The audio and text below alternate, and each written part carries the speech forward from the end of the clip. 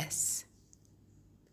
One day, as Jesus was standing by the lake of Gennesaret, the people were crowding around him and listening to the word of God. He saw at the water's edge 2 boats, left there by the fishermen who were washing their nets. He got into one of the boats, the one belonging to Simon, and asked him to put out a little from shore. Then he sat down and taught the people from the boat. When he had finished speaking, he said to Simon, "Put out into deep water and let down the nets for a catch." Simon answered, "Master, we've worked hard all night and haven't caught anything. But because you say so, I will let down the nets." When they had done so, they caught such a large number of fish that their nets began to break. So they signaled their partners in the other boats to come and help them, and they came and filled both boats so full that they began to sink.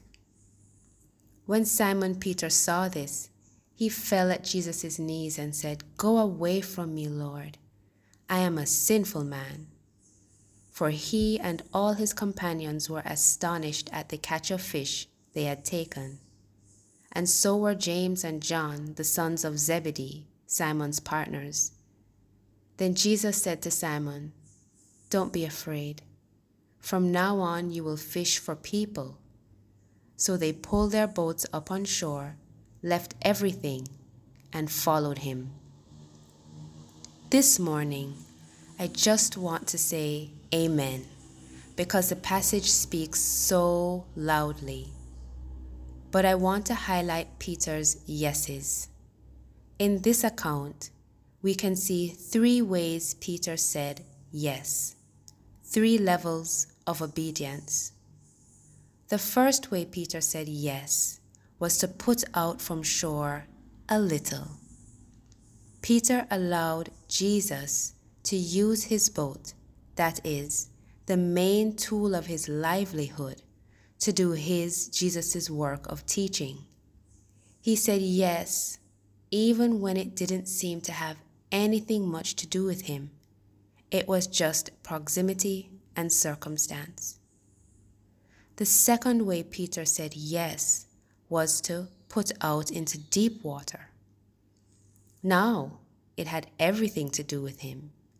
He called Jesus Master and obeyed because by his own mastery of his fishing trade, he had caught nothing. We know what happened there. The third way Peter said yes was to leave everything and follow Jesus. He gave Jesus not just room on his boat, but all the room in his heart and life. What an example Peter has set for us. And it didn't take years.